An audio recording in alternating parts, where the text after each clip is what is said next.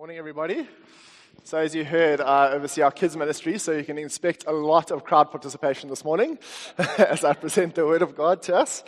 Let me start by just also praying for myself quickly and for this morning. Thank you, God, that your Word is good and true and alive and wants to come and change us. So God, would you do that through your Word this morning? We open ourselves to hear from you and to be changed by you. In Jesus' name, amen. Awesome, guys. What a wonderful time of singing and worship this morning. I want to say if you're coming to One Hope this morning for the first time, you're walking into a building like this, to a community like this. I remember when I did that when I was 15, I walked into a church like this and it freaked me out, if I'm honest. But I did have a little bit of curiosity. I was like, what's going on here? I remember I walked into a singing time like this. Guys were going wild, and I was like, whoa! Anyway, stuck it through, and that was a changing point in my life, that very time together. And I want to encourage you and say thank you for coming out. But we also realize that sometimes we do stuff a certain way because we're very comfortable with the environment, and we love it when new people come in to just give us some help and guiding around how it can be more friendly to visitors and guests. So thank you for coming, and I hope you enjoy this morning. Relax. I'm not going to ask you for all your money, just some of it. I'm joking. But enjoy this morning as we get into God's Word. We are in Ezra and Nehemiah, and we have been on this journey for about 4 weeks already. This is the 5th week, and so we've kind of been in and out of it. We've had a few interludes here and there, but I want to encourage you, if you are joining us for the first time or you haven't got into the series, go and listen to the sermons. They're on our website. They're also on our podcast, and you will benefit richly from those talks. But just before we get involved to get us kind of all up to speed, before we get into Ezra and Nehemiah, I want to do a little bit of legwork up front, which we're going to do. And just as I've been reading the Old Testament and getting into studying this book, I was a little bit intimidated, if I'm honest, getting to Ezra and Nehemiah, thinking, I've never really studied this book. I don't really know much of its context. And so I was like, oh, okay, and then I've got to preach on it, which is, you can't really not know what you're talking about then, right? But I was so encouraged because I chatted to some friends in our community, some guys here, and got some resources. One of them we'll look at just now.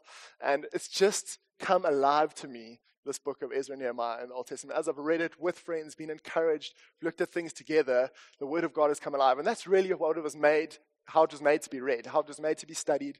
So I want to encourage you, get stuck into the Old Testament with some friends. Maybe you've got a small group here in church. Maybe you've got some Christian friends. That's how it was made to be read, with community and in community, and like this on a Sunday morning.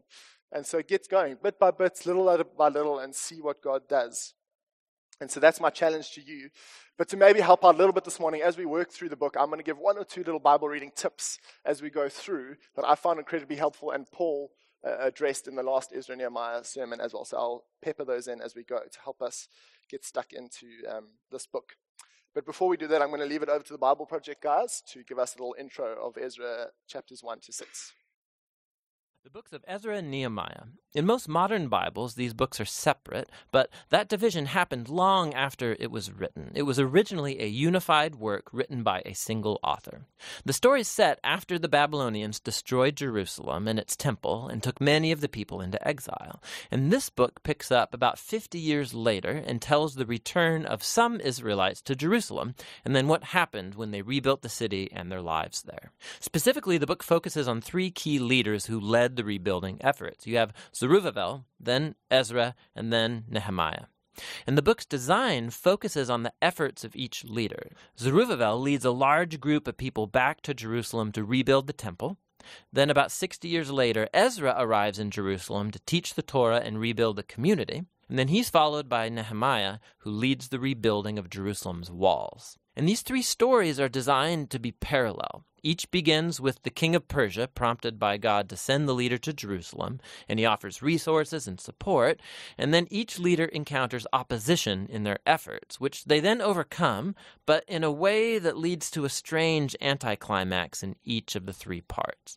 Let's back up and see how it fits together. So the story begins with a decree from Cyrus, the king of Persia, and he's moved by God to allow the exiles to return to Jerusalem and rebuild the temple. And the author says this fulfills a promise made by the prophet Jeremiah that the exiles would one day return to Jerusalem. Now, This fulfillment should trigger our hopes in the many other prophetic promises that exile was not the end of the story. We have hope for a future messianic king from the line of David. We have hope for a rebuilt temple where God's presence will dwell with his people. Hope for God's kingdom to come over all the nations and bring his blessing, just like he promised to Abraham. And so it's with all these hopes in mind that we read on into the story of Zerubbabel. His name means planted in Babylon. He represents the generation born in Babylonian captivity, and he leads a wave of Israelites returning to Jerusalem. After they settle there, they rebuild the altar for offering sacrifices, and later the temple itself. The foundation-laying ceremony, and then the temple's final dedication, these are key moments. The past stories of the tabernacle and temple's dedication should be in our minds. This is when the fiery cloud of God's presence is supposed to descend. He's dwelling with his people, and it doesn't happen. And so while some people are happy about this new temple, the elders who had seen the previous temple of Solomon, they cry out in grief. It is nothing like their glorious past or their hopes for the future. And it's right here that we get the first story of opposition, and it's very odd. So the grandchildren of the Israelites who were not taken into exile, they had been living in Jerusalem all along, they come to offer help with the temple rebuilding. And Zerubbabel refuses. He says, "You have no part in our temple." And this, of course, generates a conflict, which Zerubbabel overcomes, but it's very strange, because the prophets had envisioned that the tribes of Israel would all come together, along with all of the nations, to participate in the worship of the God of Israel when the kingdom finally comes. So this is an anticlimactic moment, to say the least. In the next section, we zoom forward. Okay, awesome. That carries on to look at the rest of the book, obviously, but we're just going to be focusing on 1 to 6 this morning, so I ended it there. And I'd love us to zoom into the one part of that sketch or poster they display there. Can we have it? There we go. And just have a quick look this morning on the left-hand side there, the parallel design. Persian king is moved by God. He sends the Israelite leader. There's opposition they face to the task, and then the strange anticlimax. And so that pattern or that design happens 3 times in the book of Ezra and Nehemiah, and we're going to be looking at the first section of that. Remember, Ezra and Nehemiah covers about 100-year period in history, so we're just looking at the first section of that this morning in Ezra and Nehemiah, in Ezra 1 to 4. And so I want to ask the question this morning, if you've ever, or have you ever missed an opportunity? Have you ever missed an opportunity? Has there ever been a gap that you regret not taking? What's the reason that you missed it? Maybe it was pride. The opportunity just didn't seem good enough, Maybe the job offer just wasn't what you expected, and you can do more than that. You can do better than that. Maybe it was just ignorance. You didn't know how good the opportunity was or what it entailed, and there was this opportunity and you didn't take it, and you look back and you perhaps have some regret. Maybe you were just too late. It was that investment or that decision you needed to make that didn't happen, and you were just too late, and so you missed the opportunity. Or maybe it's worse. Maybe somebody pushed you aside or cheated you or lied so that they could get the upper hand, and then you missed the opportunity. And I want you to think of specific opportunities in your life or moments in your life where this might have happened, gaps that you didn't take. And maybe it's evoking some relatively strong emotions in you this morning, maybe some regret, maybe some anxiety, maybe some anger, or maybe relief and thankfulness, and you're grateful that you missed that opportunity. The most gaps that I've never taken in my life were on the rugby field. But in seriousness, one that I can really remember was a friend in university, a close friend. And I had several opportunities to speak into his life. And he was going to make a decision to date a girl that I knew was going to be bad for both of them. And I knew him well and had a few opportunities to share with him, but I didn't. And I missed that gap. And so he started dating that girl. And after 3 years of up and down relationship that was just rather messy and hurt both of them, they obviously broke up. And I really regret that, missing that opportunity. And just watching his life kind of not do so well, it really broke my heart, and it actually affected my relationship with him even to this day.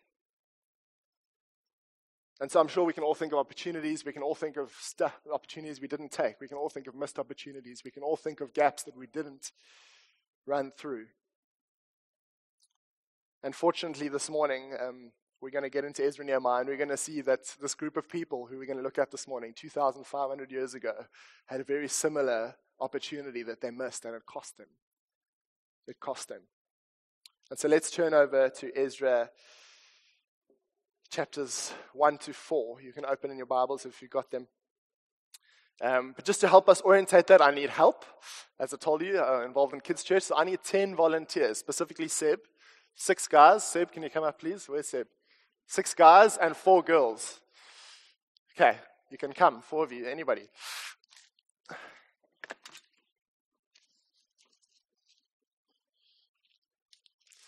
Okay, Seb, this is for you, bro. This one, and you can pop that on. Okay, Mark, this is for you, bro. Pop that on. Try and make it work on your head. That's for you. Okay. Here we go. Okay. Then I need, you 2 girls can come stand here. Come across. Neil, come here. Meg, stay there. You 2 guys come here. You're going to be the exiles. Okay. And 1, 2, 3. And then I need you, all the rest of you, come stand over here, please. Not the 2 who already have a role. You're going to be the people of the land. Okay. Cool. So I need you guys, exiles. Please go, people of the land, please go and stand on that side. Okay, you 2 are over there. You can stand there. It's perfect. Okay, so we've got our actors in Ezra chapters 1 to 4. Very willing actors, as you can tell. Come a little bit across here. Okay, that's good. That's good. These guys have been very prepped, and they're ready to go. Hey, of course. Okay, so we're going to just walk through Ezra chapter 1 to 4 in a little bit of a creative way. Again, when you look at the Old Testament, it can feel a little bit dry and dreary, so let's mix it up a bit. Okay, so Ezra chapter 1 starts with the very first line of Ezra chapter 1. Starts with this. In the first year of Cyrus, king of Persia, that guy over there, the king, in order to fulfill the word of the Lord spoken by Jeremiah. Okay, so we start right at the start of Ezra chapter 1, and it says that the word of Jeremiah, he was an old Israelite prophet, is going to be fulfilled in these books that we're going to read. So when you read Ezra and Nehemiah, think Jeremiah. In fact, think a whole bunch of other prophets, but specifically Jeremiah in this case. Okay, so Jeremiah is I'm Jeremiah. Okay, so my word is going to be fulfilled. Okay, then we go on Ezra chapter 1. King Cyrus is going to read an edict. He gives this edict, this announcement. Please read it for us, King Cyrus. The Lord, the God of heaven, has given me all the kingdoms of the earth and has appointed me to build a temple for him at Jerusalem in Judah. Any of his peoples among you may go up to Jerusalem in Judah and build a temple of the Lord, the God of Israel, the God who is in Jerusalem. May their God be with them. And any in the locality where survivors may now be living, the people are to provide them with silver and gold, with goods and livestock, and with free will offerings for the temple of God in Jerusalem. Okay, awesome. Thank you, King Cyrus. Okay, so God stirred the heart of a Persian king, King Cyrus, right? That's the first part of our design of the book. Then what happens after he stirs the king? An Israelite leader gets commissioned, and here steps up is Zerubbabel, our Israelite leader. Okay, the king of Persia is given an edict. He said, all the exiles, if you want, you guys can go and join Zerubbabel. Thank you. They can join Zerubbabel, and they are firstly allowed to pillage the Babylonians for any resources they need for their long journey back to Jerusalem. So you guys can go and get some resources, all of you, from the Babylonians quickly. Some of them, maybe their wallets or some money, something like that. Okay, here we go. Perfect. Not too much. You've got a long journey. You can't pack it all in. Okay. Wonderful. Okay, so they've got the stuff they need for their long journey. And this is now the end of Ezra. I'm not making this up, by the way. It's in the Bible. Okay, it's in Ezra. And now they start their long journey at the end of Ezra chapter 1. Okay, exiles, you just need to go around this middle island, okay? And walk a little bit slowly. About 1,000 kilometers, by the way. That's how far they have to go. There, off you guys go. There they go, leaving Babylon, going back to Jerusalem. Looking very excited, as you can tell. On their way home after 70 years of exile. Okay. And so then we move on to Ezra chapter 2. Okay, slow down. Ezra chapter 2, there's a long list of names. So if you look there in your Bibles, Ezra chapter 2, there's a really long list of names. And they list all the people who are the exiles going back to Jerusalem. Even some of the animals they list. About 50,000 people in total go back. And isn't it so amazing that God makes this long list? He really cares about people. Like each name, he names them. He didn't have to. He could have said 50,000 exiles went back to Jerusalem, but he chooses to list them family by family. It's quite incredible. And so then eventually they arrive in Jerusalem. This is Jerusalem. Good job, guys. And they meet some of the locals. Here are the locals. Say hello to the locals who are there in Jerusalem. Okay, wonderful. And then they settle in. Okay, so just to orientate us around where we are, we have God stirs a king. He gives an edict, and he sends Zerubbabel and the exiles back to Jerusalem. And now they've arrived back in Jerusalem, and we're at the end of chapter 2. We get to chapter 3. It gets really nice and interesting here. Okay, so the exiles now need to build an altar. Okay, so you guys just need to grab maybe 3 or 4 chairs there and start building an altar. So what happens at the start of chapter 3? And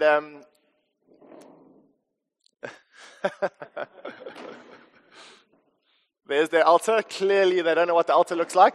Can we have a photo of the altar on the board? There we go. That's kind of more what it looks like. But anyway, good job, guys. Okay, so they build an altar to the Lord. And this is actually a really critical moment, right? For 70 years, the exiled Israelites, have not had an altar to sacrifice to God. That's a critical center point in the Jewish faith. So that's a beautiful altar. So they're really stoked now because they can start sacrificing to God again. They can start making the burnt offerings that he required in order they can get forgiveness and they can relate to God rightly.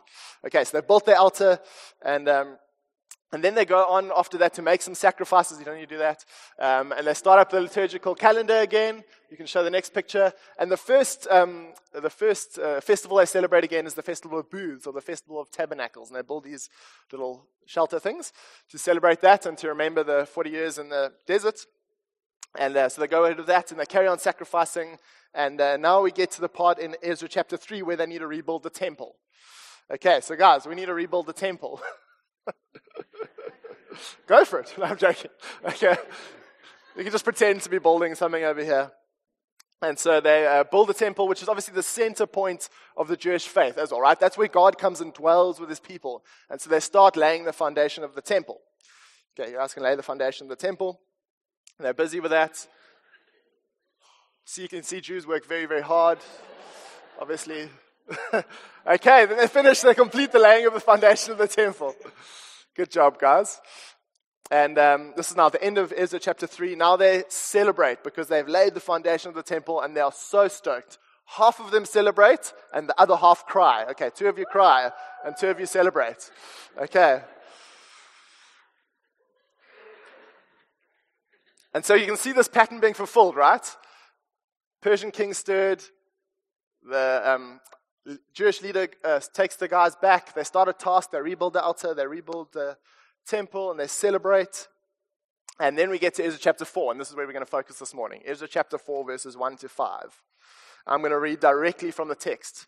And here we're going to have, who's going to read for us? Whoever's got the text behind them, you guys are going to be the ones that read. Megan and Jenna. Okay. This is the section, Ezra chapter 4. When the enemies of Judah and Benjamin, that's the people of the land there, heard that the exiles were building a temple to the Lord, to the God of Israel, they came to Zerubbabel and the heads of the families of the Israelites. Okay, now you need to come to Zerubbabel. There we go. And this is what they said. You can read your thing, Megan.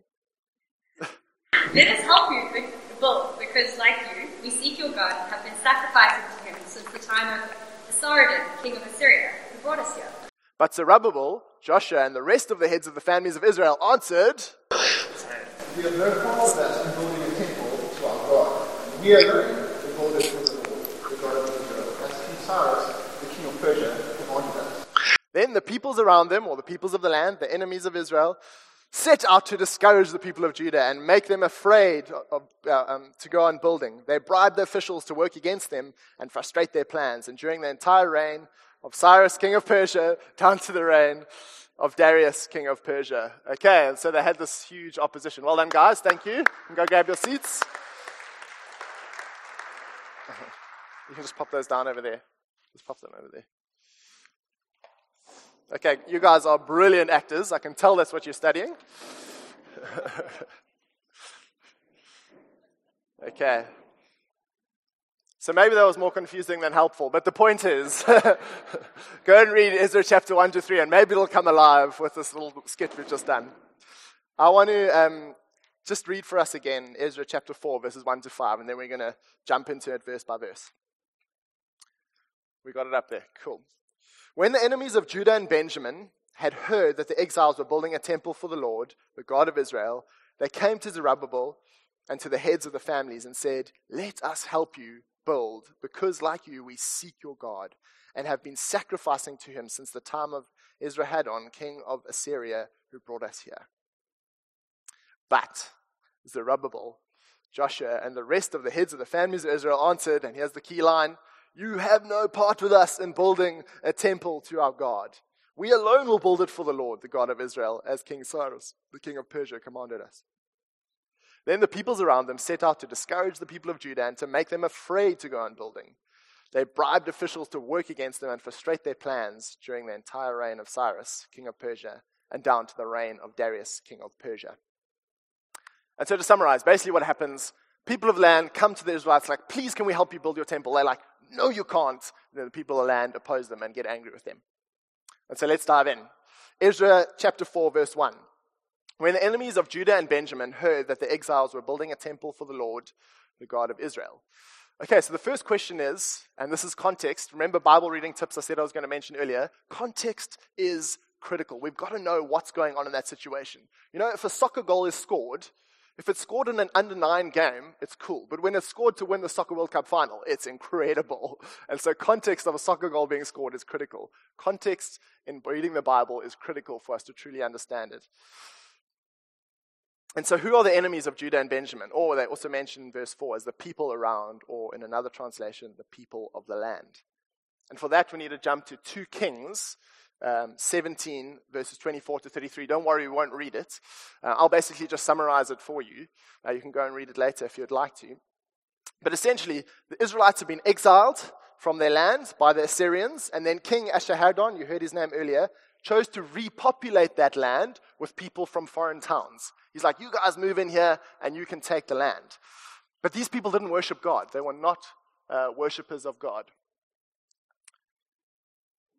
And then this really curious incident happens. And I love the Bible.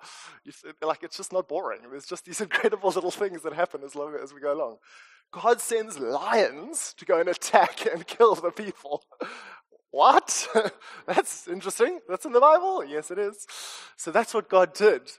And isn't it just amazing how he works in these incredible and mysterious ways from time to time so that we will draw close to him and so that we will come to him.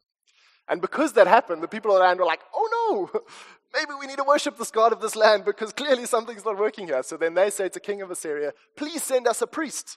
King of Assyria sends them a priest, and that priest then instructs them in the ways of the Lord, and they get to know God. But they continue worshiping their gods along with the one true God. And so that's who these people are. They've been moved into the land by the king of Assyria, and they didn't worship God. Then they get a priest, an Israelite priest, and they start worshiping God, but they keep worshiping their own gods. And so as you saw in that video, and as we know from other texts in the Bible, those people, the people of the land or the people around, the enemies of Judah and Benjamin, they're all the same people. They would have included some Israelites, those who hadn't been exiled to Assyria or to Babylon. But in this section, I think it's speaking about the resettled Assyrians, not necessarily about the Israelites. And then one more note before we go on from verse 1 is that these people had been in the land for quite a long time, probably about 150 years-ish. So they were the landowners. These guys had the bucks. They had the money. They were running the politics of the time. They were financially and politically in power in that place in Jerusalem at that time. So these exiles, the Israelites, come back and they're like, "Whoo, what do we do? This is our place, but these guys seem to be running the show." So you get a bit of the context there. And so that's verse 1. Let's move on to verse 2. Ezra chapter 4, verse 2.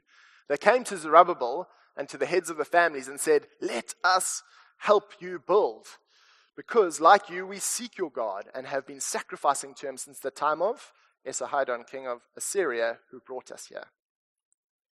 Now this is an interesting ask, isn't it? And when you understand some of the context and so on, that these guys had political power and stuff, you wonder, what their motives were in really asking. Another interesting note there is they didn't ask to help build the altar. I don't know if you noted that. They didn't want to help build the altar. Maybe it's because it was just small or they had lots of their own altars that they were sacrificing on. But when the temple comes, they ask, can they please help rebuild the temple? And so the exact motives we don't know. But we can probably discern from the text that they either had one of two motives. Either they were trying to maintain their political and economical power, and they saw this as a potential threat to that, so they were like, we want to come help rebuild so that they could make all sorts of shenanigans there. Or they had a genuine heart desire to worship the God who they had heard something about more fully, because they knew that the temple of God is where his presence comes and dwells among his people. So it's one of those two. Either it was not great motives, or it was good motives.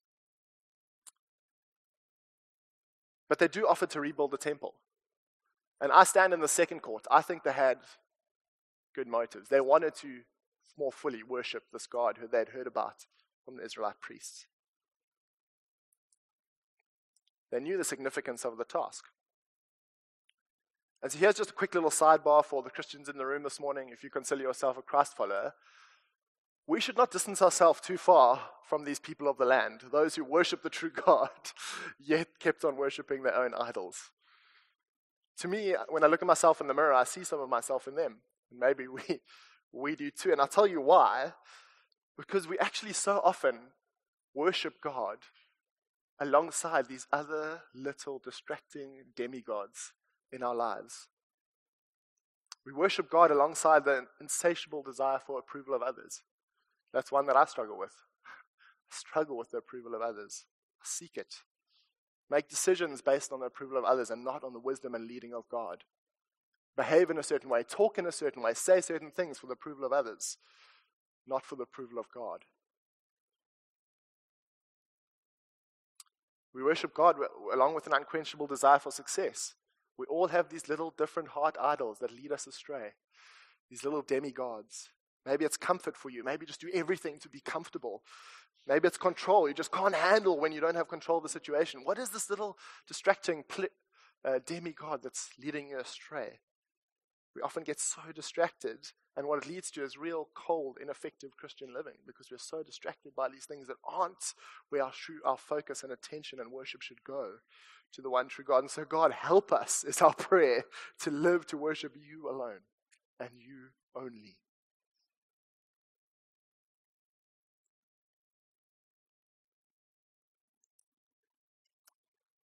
And so we're grateful when you're a Christ follower this morning, when you look at the empty cross, that Christ died and rose again, that he has ascended and seated at the right hand of the Father, that he has sent the Spirit to live and dwell inside of you so you don't have to live in captivity and enslavement to these heart idols that try and distract you. Our hearts are a factory for idols, aren't they? We don't have to live there because we have the victory of the cross available to us and for us, and we have the Spirit living us so we can live in victory. And so perhaps at the end of verse 2 this morning, we can identify a little bit more with these people of the land, with these guys who were asking the Israelites, please, can we come and rebuild the temple with you? Because maybe we would have been some of those people. And we just want to come and worship God more fully. And so Ezra chapter 4, verse 3, And this is the tension moment, guys. Maybe I'm the only one sensing this, but there's a tension happening here. People are coming and there's conflict happening. This is a historical moment, guys. This isn't just a story. This actually happened. These people were not happy with one another after this interaction. But Zerubbabel, Joshua, and the rest of the heads of the families of Israel answered, it would be awesome if you guys came to help us. In fact, we will tell you all about our God and how amazing he is and if worthy is of our worship. If only, eh? We just wish it said that, but they didn't. They said, you have no part with us in building the temple to our God. We alone will build it. It's exclusively for us, to our Lord, the God of Israel, as King of Cyrus, the king of Persia, commanded us. And so there's tension in the room here. These guys have come and asked something, I think sincerely. Obviously, motives, we never really know, but I think there's some sincere motive there. And the Israelites have just said, no, it's for us alone. This is exclusively for us. They've just rejected these guys full on. And how do we all respond to rejection? Not well. I know I get upset. And I want to retaliate, and I'm sure most of us too, when you don't get that invite to the wedding that you were so hoping for, you get a little bit upset, or you don't make the team that you were so hoping for, you get a bit upset. So I remember when I didn't make the rugby A team for the first time, I was super upset. Felt like rejected by the coach. I was like, how could you? Anyway, the point is, when we rejected, we all respond in a similar way, and these guys did the same. They did the same. And I can imagine I have sympathy for the Israelites because they would have had this tension in them. They would have known we need to be a set-apart and distinctive people for God. But yet we know why we need to be that, for the nations. That's why we need to be set apart. God said we're going to be set apart in the light so that the nations will see and come and worship the one true God. And so there's that tension in their hearts. And then there's this tension that King Cyrus has given this edict. We must build the temple. But we know God has said all must come to the temple. So now what? What do we do? And so there's this tension, I think, inside the Israelites. And we need to have some sympathy for them too, right? They're not doing this just to be horrible. They're trying to maintain and keep themselves safe and secure. They're trying to maintain their identity as the people of God. And so there's that tension in the story as well. And we wish it had the Hollywood ending, where they're all just worshiping together and they're best mates, and here's the center of worship to God in Jerusalem, and everybody comes and it's wonderful, but it's not. These are real people, just like us. And they say, no, you have no part with us in building the temple of God. And so as another side, two quick Bible reading notes here, is that the narrative doesn't always, a narrative doesn't equal endorsement. So there's telling a story here. God's not necessarily endorsing the behavior and the response of the Israelites, but it is telling the story. So we need to realize that when we read the Bible in general, but even specifically the Old Testament. And then one more, there's a really good principle here at play, but it's not necessarily played out well. So the principle is what we take, not necessarily the practice, right? And Paul mentioned all these things a few weeks ago. But the principle here is that God's people need to be set apart. And if you're a Christ follower, you do need to be set apart so that others will see how awesome God is and come to him. But we don't need to practice it the way that these guys did, right? And so there's two helpful Bible reading tips that I found incredibly helpful in reading Ezra and Nehemiah specifically. And so my position is, along with many others that I've read and studied, is that these guys had genuine motives. They wanted to come and they wanted to worship God, and they wanted to help with the rebuilding project. Not for bad motives, but for good motives. And so here's the crux. Even if they had the worst and most impure motives, they just wanted to maintain power, whatever it was this the best response by the Israelite leaders and by Zerubbabel? Was this the best response? Or maybe they missed an opportunity. Maybe they missed an opportunity. Maybe there was a gap there that they didn't take that was presented to them. And so I want to look at a few clues from the text, which I think presents a pretty compelling case that they missed an opportunity here in Ezra and Nehemiah. And then we're going to land. And so the first clue this morning, was this a missed opportunity, is that their response created an unnecessary opposition. And Ezra 4:4-5 show us this. The peoples around them set out to discourage the people of Judah and make them afraid to go on building. They bribed officials and worked against them and frustrate their plans. During the entire reign of Cyrus, king of Persia, down to the reign of Darius, king of Persia. And so they created this unnecessary opposition. For 90 years, guys, these guys frustrated their plans. Whether it was just getting up their nose around rebuilding the temple, they actually stopped for 10 years because of these guys' opposition. If it wasn't for the act of God through some of his prophets, they wouldn't have started rebuilding the temple again. So they did that. And then they went and married Israelites, which is like the worst thing. We'll talk more about that next week. Which is like the worst thing. And then they went and frustrated the plans of Nehemiah to rebuild the walls. And so for 90 years, these guys now had this opposition living in their face. And this opposition, remember, had the political and financial power at that time in that land. So it was a strong opposing force in their face. And we can understand why. These guys did it. They just rejected them cold. They were like, no, you can't come. Not for you, just for us. And so I think that's the first clue, that this was a missed opportunity. It created opposition, I think unnecessary opposition, to God's purposes in that place at that time. Second clue. we see that the Israelites entered self-preservation mode. I think we all tend towards this, towards self-preservation mode, right? We go back to the beginning of Ezra and that edict that our king read so wonderfully for us this morning, King Cyrus. Ezra chapter 1, verses 3 to 4. Cyrus said this: any of his people, that's God's people, the Israelites, among you who may go up to Jerusalem in Judah and build the temple of the Lord, the God of Israel, the God who is in Jerusalem, and may their God be with them. And here's the crux. And in any locality where survivors may now be living, people of the land, anyone, does that hint anything? People of the land where survivors may be living, people are to provide for them with silver and gold, with goods and livestock, with freewill offerings for the temple of God in Jerusalem. And so King Cyrus's edict to the Israelites specifically said, people in the land, if there are any of them there and they offer support, take it for the building of the temple of God. He said it, but they didn't. They said, no, you got no part.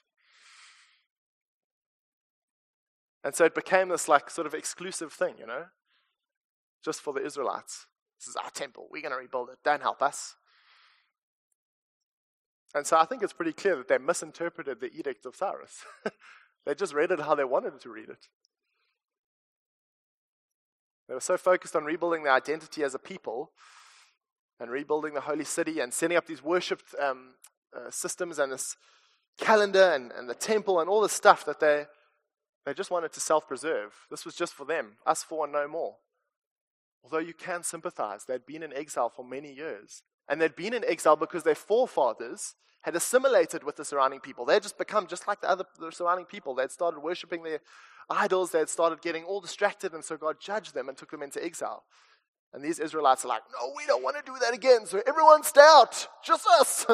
We're going to get it right. I promise. This time we won't be disobedient to God. We won't do our own thing. We won't worship idols. Well, if we read on, we see that didn't work so well.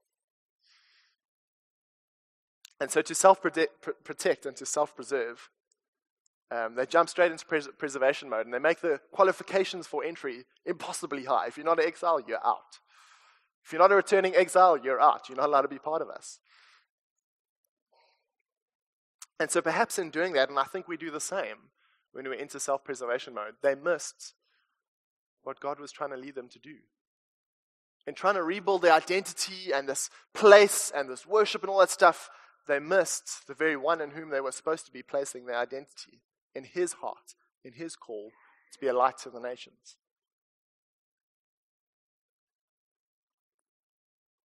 And so perhaps they would have interpreted the edict of Cyrus correctly if they had not been in self-preserve mode. And so they were blinded by self-preservation. And I think that's the second clue to the fact that they missed an opportunity here. Thirdly, and I think for me, most convincingly, and it links to the previous one, they forgot their original mandate. The returned exiles forgot their original mandate. And for this one, we're going to jump into out of Ezra quickly for the only time into the book of Zechariah. Zechariah was an Israelite prophet, and he was a contemporary. He lived with those people while they were rebuilding the temple. He was there. He's not some far-off dude. He was there, and he was prophesying to the people. In fact, he was critical in them getting to finish the rebuilding of the temple. And so this is what he says in Zechariah, in his book, prophetic book, Zechariah chapter 2, verses 10 to 11. Shout and be glad, daughter of Zion. What does that mean? That's talking about the Jews or the people in Jerusalem. That's what the daughter of Zion means. Shout and be glad, daughter of Zion, for I am coming. This is God. I am coming, and I will live among you, declares the Lord. Many nations, that's key, many nations will be joined with the Lord in that day and will become my people. Sounds like a missed opportunity, hey? I will live among you, and you will know that the Lord Almighty has sent me to you. And so this is an echo through Zechariah, who was with them, of the original mandate they'd been given through Abraham. Abraham, the father of the Christian and Jewish faith, years ago, God made a covenant with him that said this: I will make you a great nation. I will bless you. I will make your name great, and you will be a blessing. I will bless those who bless you and curse those who curse you, and all peoples on earth will be blessed through you. And so that was the original mandate, to be blessed by God in order to be a blessing to all the peoples of the earth. Just like Zechariah said, many nations will be joined to the Lord in that day and will become my people. And so they missed a prime opportunity to fulfill that mandate as the covenant people of God, to be a blessing to all the nations. They forgot their original mandate. I want to ask you this morning, if you're a Christ follower, have you forgotten your mandate as a Christ follower? Do you know what your mandate is? Are we being blinded by self-preservation, or are we just trying to look after ourselves? Are we living in the mandate that Christ has given us, the Great Commission that He's given us, to go and make disciples of all nations? And so it would appear that these people have missed a gap. I think these three clues point to the fact that these guys missed an opportunity. The exiled Israelites missed an opportunity to welcome these people in. In their best human intentions and efforts, they were so blinded by self-preservation that they missed God's mandate for them. The people of the land had put their hopes in these Israelites. They had. That they would lead them to God. But it turned out that they didn't. They let them down. In fact, they rejected them. All their hopes had been placed in these Israelites, and the Israelites just rejected them. But there was one who was rejected for us, so that we don't have to be rejected. There was one who was not blinded by self-preservation. He didn't miss the opportunity. He fulfilled God's mandate perfectly for him, and his name is Jesus.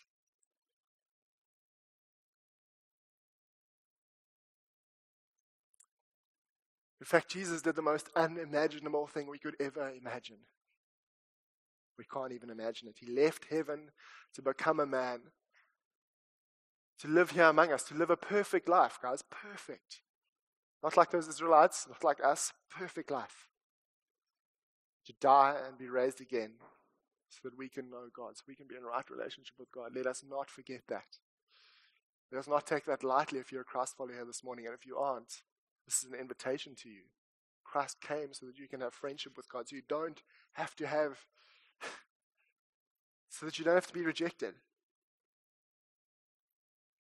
No one can say anymore, you have no part with us. Can't say that. No one can say to you, no, you cannot come and experience the presence of God. No one can say to you anymore that you cannot come to God, like those Israelites did to the people of the land. If you want to come to Him, Jesus made the way for that to be possible. He is the presence of God. He came to earth. We don't have to go to Him at the temple in Jerusalem. He came to earth to make Himself known to us and to be present with us in the most profound, beautiful, personal way we could ever imagine. And we're all welcome.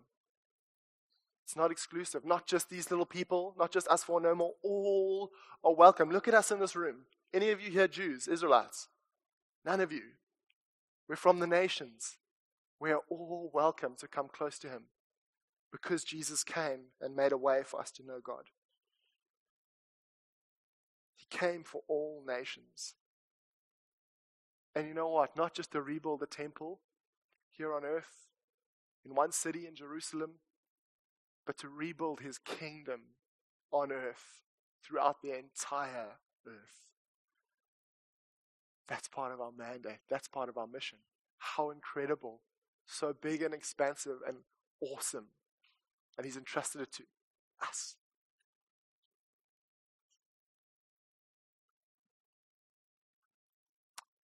And so I want to land this morning. We've all been presented by God with the most incredible opportunities. You may have missed some opportunities in your life. These Israelites missed a huge opportunity to welcome people in and to show them to God. And the most incredible opportunity we've been afforded, each one of us, is to know God and be known by Him. To know Him and be known by Him.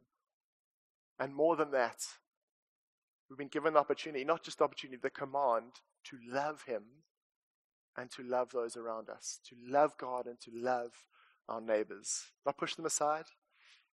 Say you have no part, but to love our neighbors. And the wonderful thing is, because Jesus has come, we can actually take that opportunity. We can actually love God and love our neighbors.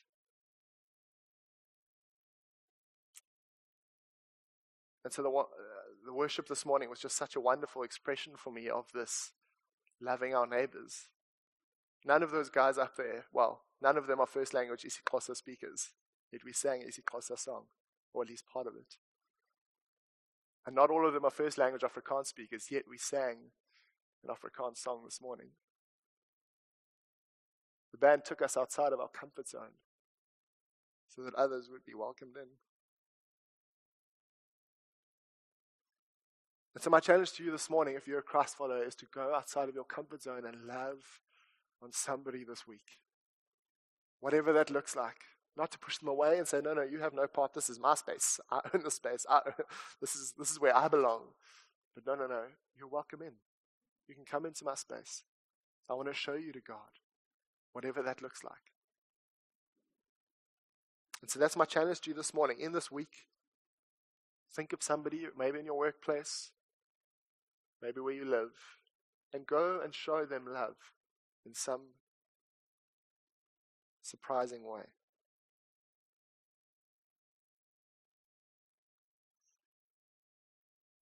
I just imagine what it would look like if we did actually live like this.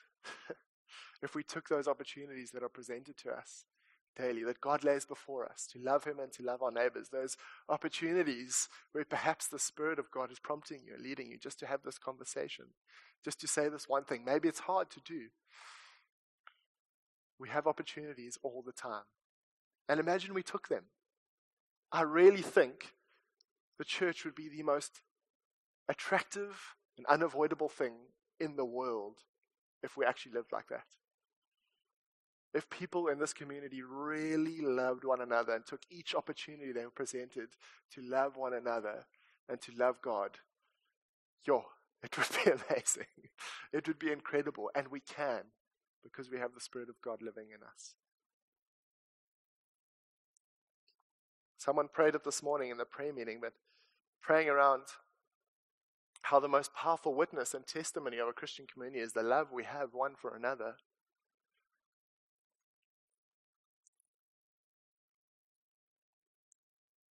So let's take up that challenge. Let's love one another and see this community just come to life with those who cannot say no to the love they sense in this place and they see and they experience, not just in this room, but amongst these people and amongst the churches in our town. Let's not say, no, you have no part with us, but rather come and join us. Come and join us.